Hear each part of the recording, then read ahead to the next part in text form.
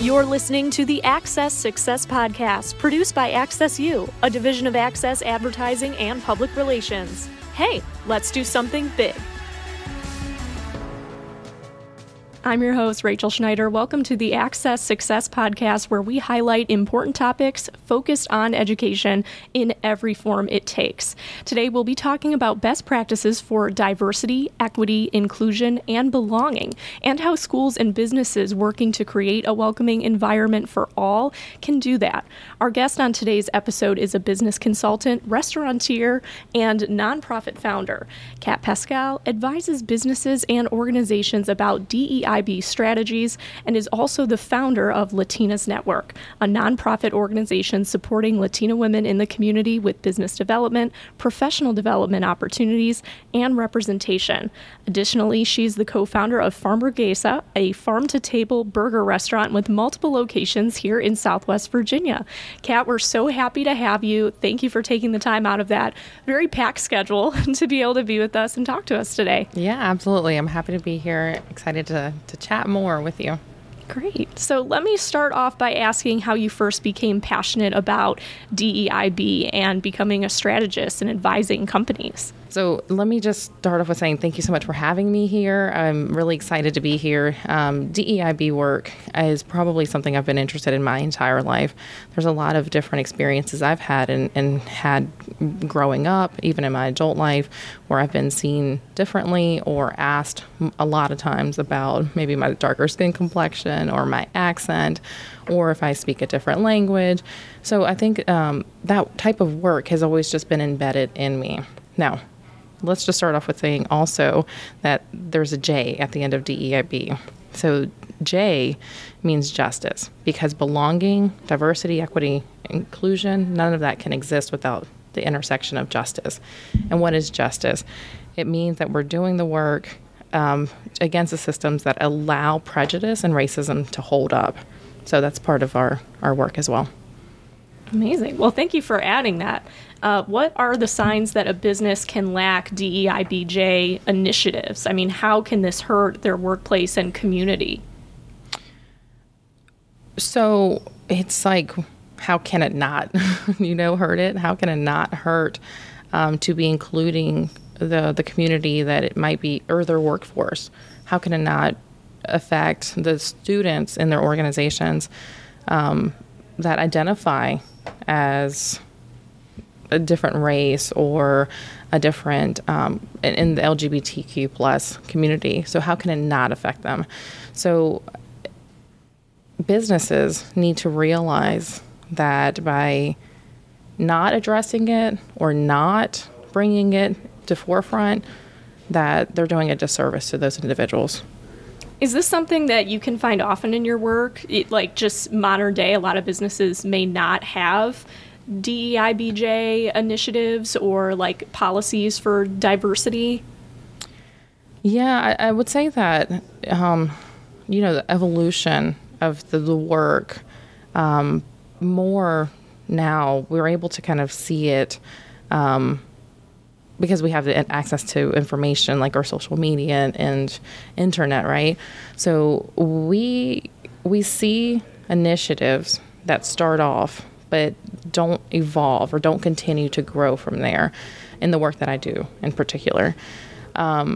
When those companies or those businesses are ready to work with us, they most often it's because there's been a problem or something has been brought up. Being proactive with it is where I challenge businesses to start thinking about that. Start looking at their workforce, start looking at the makeup of their leaders. Does it reflect the workforce? Does it reflect the student body? Those are the type of organizations that I challenge to say, where are you with your initiatives? And again, this is a journey. This is a active approach that you have to have in the type of work that we're doing. It's constantly growing. It's constantly learning. Every day I learn. So going off of that, most businesses and organizations you work with, typically they're coming to you because there already has been a problem. Yeah. And they need to address it. Can you talk about some of the most common best practices that you let them know that they should start implementing once somebody has already been hurt or something has already taken place? So hiring an outside firm is absolutely the best practice that we find works.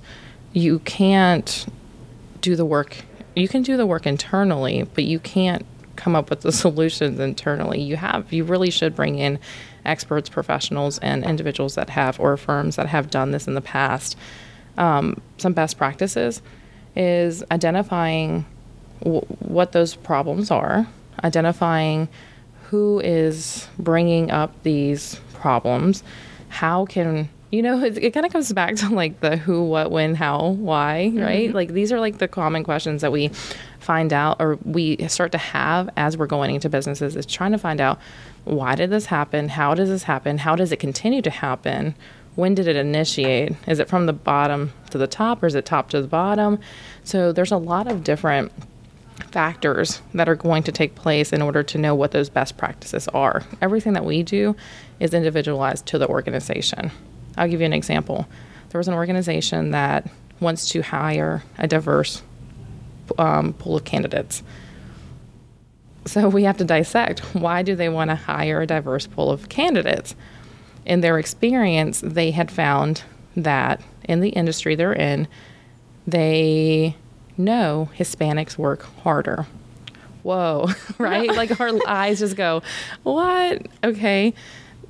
And as a proud Latina, I'm like, yes, we are hard workers, but there's a problem with just identifying that as I want to hire Latinos because they're hard workers. So almost going and dissecting and going into the root of where that comes from is the type of work that we do. Now, we'll help them find a diverse pool of candidates, and we'll help them start to do their outreach. But we start from the very beginning, and we start from the very core root of what we believe might hinder the sustainability of what that plan will be for the long term. So if I continuously think only Hispanics are doing, or only Latinos are the best workers, you're hindering and creating barriers for your future of your business.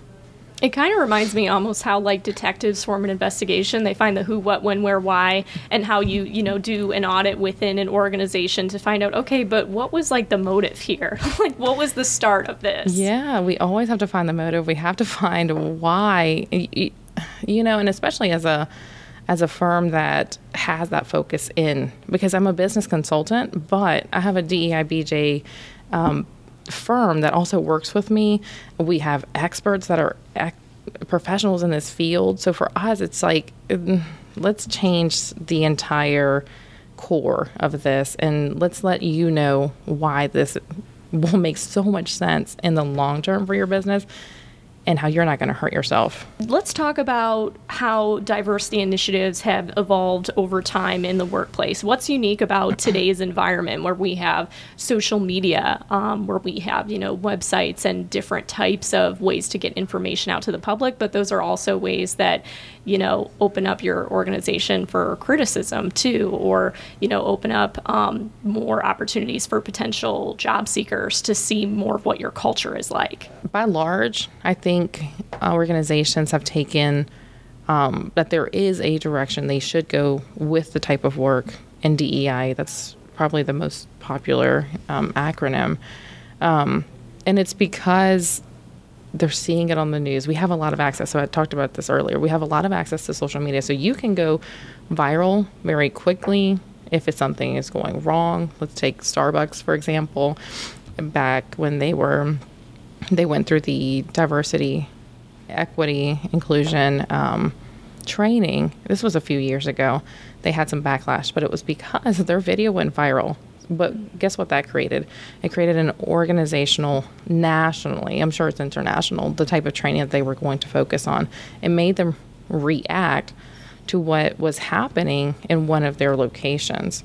So I think that's where the evolution is that things are more in our face right now. What can we do in order to, or what can organizations do in order to kind of be in the forefront, is talk about it, not just include Taco Tuesday, not just include a diversity day, not just have one workshop, one conversation, that they have a series of conversations, that they bring their workforce, that they bring their students to the conversation, have them initiate the conversation. Believe me, we want to talk about it. As minorities, we want to talk about our experiences. We've had them our entire lives. So we want to share, and we want to, and I believe, and I can speak to my personal experience, when I notice that there are organizations or, let's say, colleges or universities that have this at the forefront, I'm more interested in those universities than I am in the ones that are not even talking about it. So addressing it and being more proactive instead of reactive. Absolutely. Yeah, talking about it. There's nothing wrong with talking about it. Problems don't go away by not talking about them.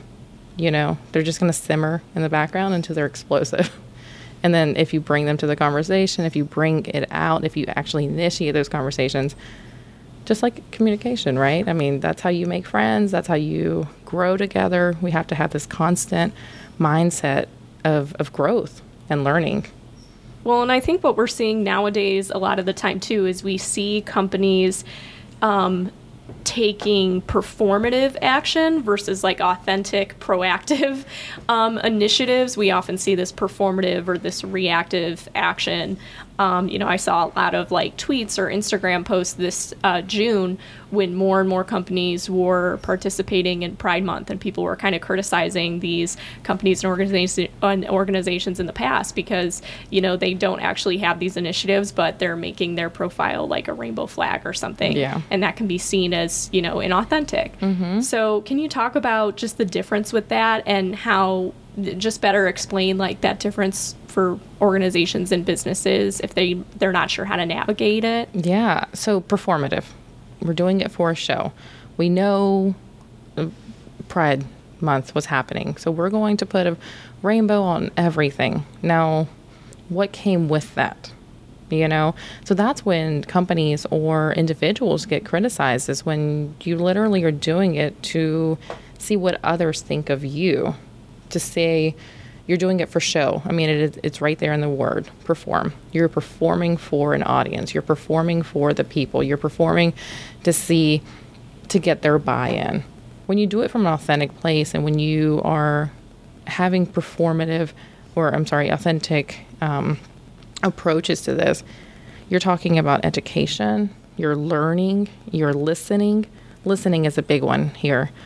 You're teaching, you're having the conversations internally, and anytime that you do it internally, it's going to reflect externally, and it's not going to be, their advertisements are going to show not just one specific race. Their advertisements throughout the entire year show that there might be somebody in the LGBTQ plus community. There might be somebody who's a Black individual, a Hispanic, Latino, a woman, a child, a person with a disability. Those are in their advertisements throughout the year, and they've made a proactive approach in order to make sure that they're inclusive of those individuals throughout the year. And then you celebrate Pride Month, because it comes naturally, it comes organically, it comes from what your community is saying that they want to see from you. It's not just because it's Pride Month and I want to go ahead and put a rainbow on my logo. So when you have that type of approach, your audience knows it. Yeah, I think people are expecting a more authentic experience online now more than ever, and they don't want to see a bunch of like filtered images. They don't want to see perfection. They kind of want to see those imperfections, or they want to see that people are trying and making an effort. So what are the most like common, going back to like the best business practices or some signs that a business can lack that initiative in diversity?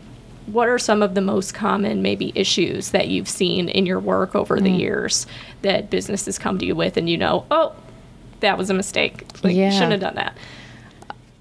So denial, right? That's not a problem here. Mm-hmm. We don't have that problem. Proximity. This has happened to me personally, in some experience that I've had. Proximity. I couldn't possibly be racist. My best friend is Colombian. hearing those type of things, it's like alarming, and your eyes open up that these individuals are kind of stuck in the way of thinking of, I couldn't possibly be biased. I couldn't possibly be racist. I couldn't possibly be, because I have somebody near me who mirrors what you're saying I'm against, or I have somebody around me that I grew up with. I couldn't possibly have this bias against them. In fact, we're all biased. In fact, we all have some type of racism, and through learning, through growing, through educating ourselves, are we then able to move into a space of openness, of inclusivity, right? So right now it's not about empathizing with those individuals, or it's not saying, oh, well, your experience, it can't be as bad as this particular community. So instead of empathizing, just listen. Listen and learn from that. Learn the things. Take away what you like and what you think you could change in your individual life, because that's how we have effect. We start with ourselves. We start with our closest to proximity, and then we kind of make the global changes, right? Because it has to start within ourselves. So if we're able to just identify that and be more aware of ourselves and be more aware of what our unconscious bias, then we are able to move forward. So kind of the man in the mirror, and just being open to learning and Absolutely. Not denying. Mm-hmm. Yeah.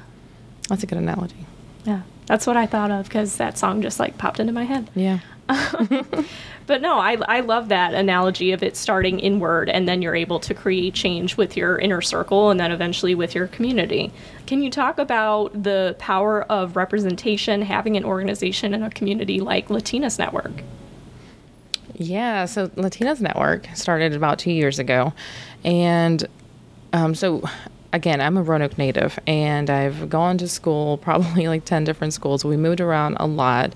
This is all due to my parents being first immigrants here from Colombia, South America. Not stable, didn't really understand finances at that time. Uncertainty, lack of trust. They were here by themselves and with their 3 children.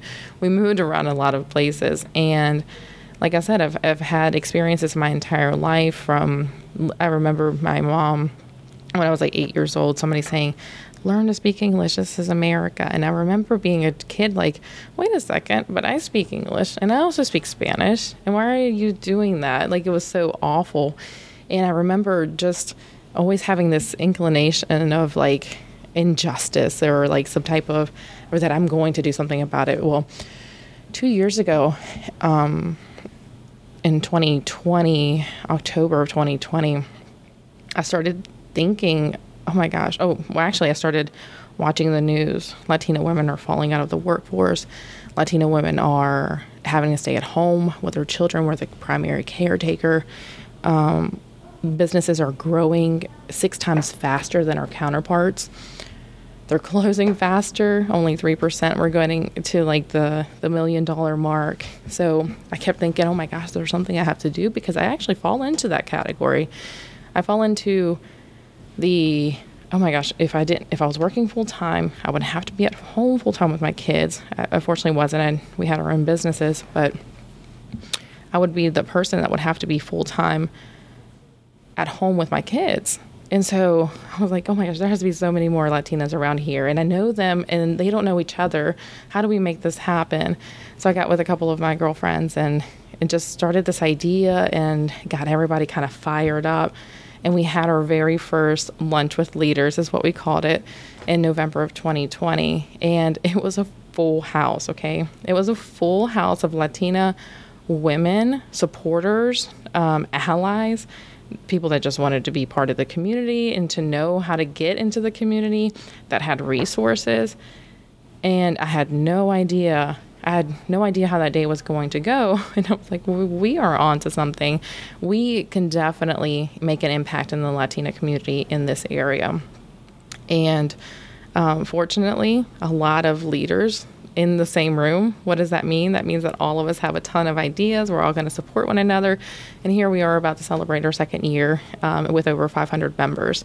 Congratulations. Yeah, thank you. It's so exciting. And I know we gave a lot of backstory to that, but it was through conversation and finding a need and knowing that there was a need. And then we turned it into a nonprofit. And we've done everything slowly. It's all volunteer time. We do it with such passion. Anytime we leave there, we're so energized, ready to get the next programs going. But it's a room that you want to be in. It's a room that you want to know how to support and how to be a part of. And everybody's welcome. We have a very diverse audience when there's a lunch with leaders. We have a very diverse when we have a social hour. We started youth mentorship just this year.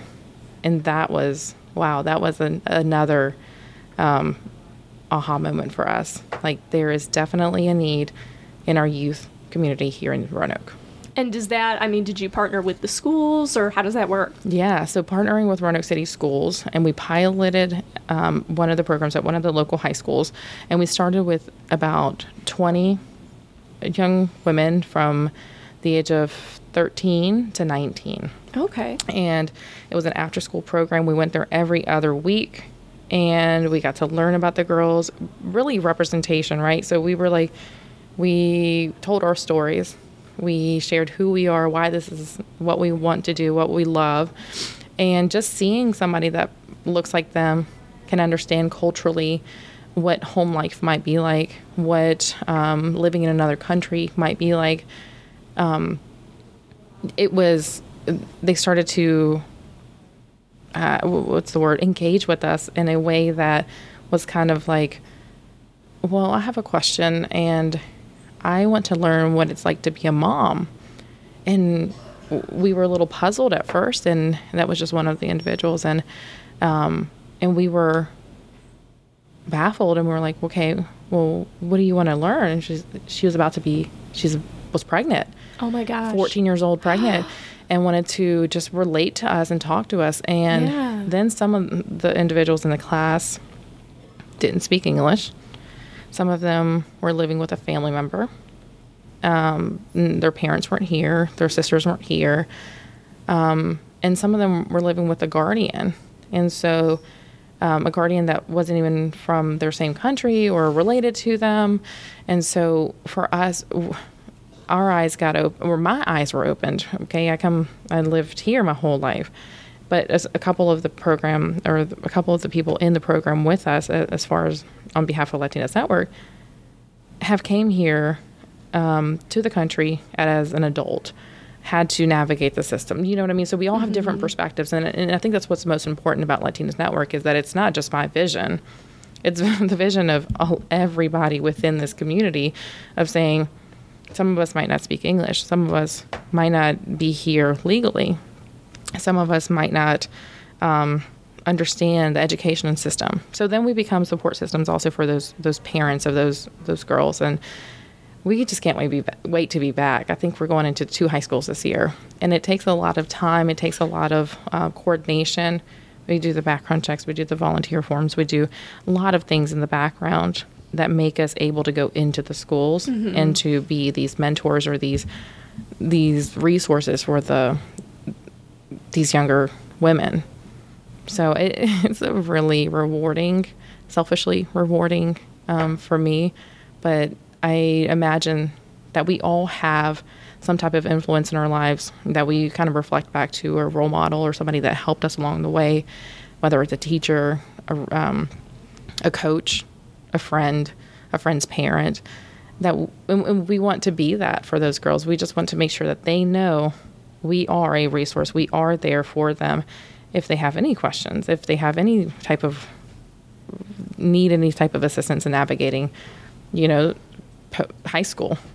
And that's so needed, because we saw so many organizations with the pandemic, they stopped a lot of those mentorship programs. And like we saw, Big Brothers Big Sisters or the Boys and Girls Club that had those outreach programs with the pandemic. Everything was just very, halted and isolated. And wow, just hearing that story, I'm so glad you guys were able to do that. And we are the Access Success Podcast. So would you be able to share some success stories from clients you've worked with, from Latinas in the community that you've been able to work with Latinas Network?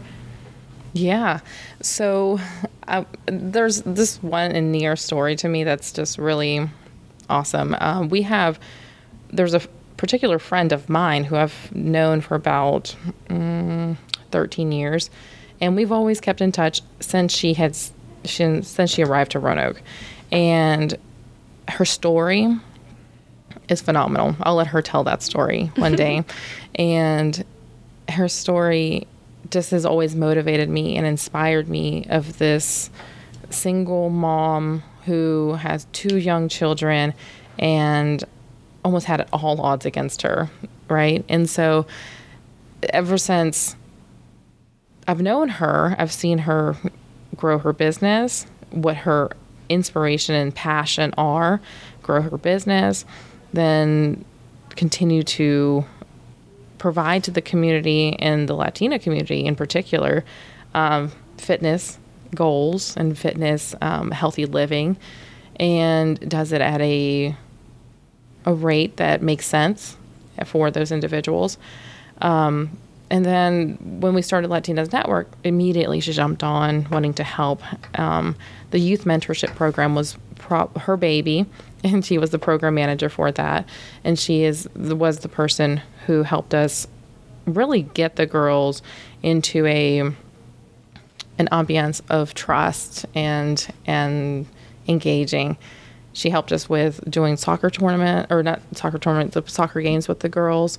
But since Latinas Network, she's also been able to open her catering service. We were able to hire her for her first big event as the first annual Latinas Network, and paid, right? Because, one of our goals is to pay each of the individuals, each of the vendors, the caterers, the people involved in these type of programs, because statistically, we're underpaid. Latinos and Latinas are underpaid across the United States. Underpaid, we have lower wages. So for one of our goals was making sure we put our money where our mouth is. And we're all self-funded. We fund these projects by asking individuals for those funds, or we provide them as the board ourselves. And for the banquet, for the the first annual anniversary, we were able to pay her, get her whole team. She got to run her whole team, and it went through smoothly, streamlined. And I would say that was a pretty close and personal success story for Latinas Network and a friend, because it kind of shows how everything is full circle. What we wanted to make sure is that this didn't become some type of social club. It didn't become just like, okay, we're going to all just hang out in the same room, right? We have goals, and some of those goals are finding board positions for some of the Latinas in the community, finding ways to amplify those voices. Now, we used residence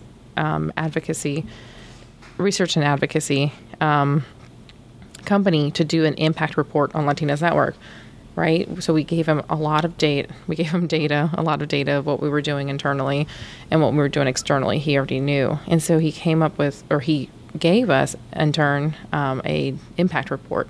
And that impact report was presented at the first year anniversary.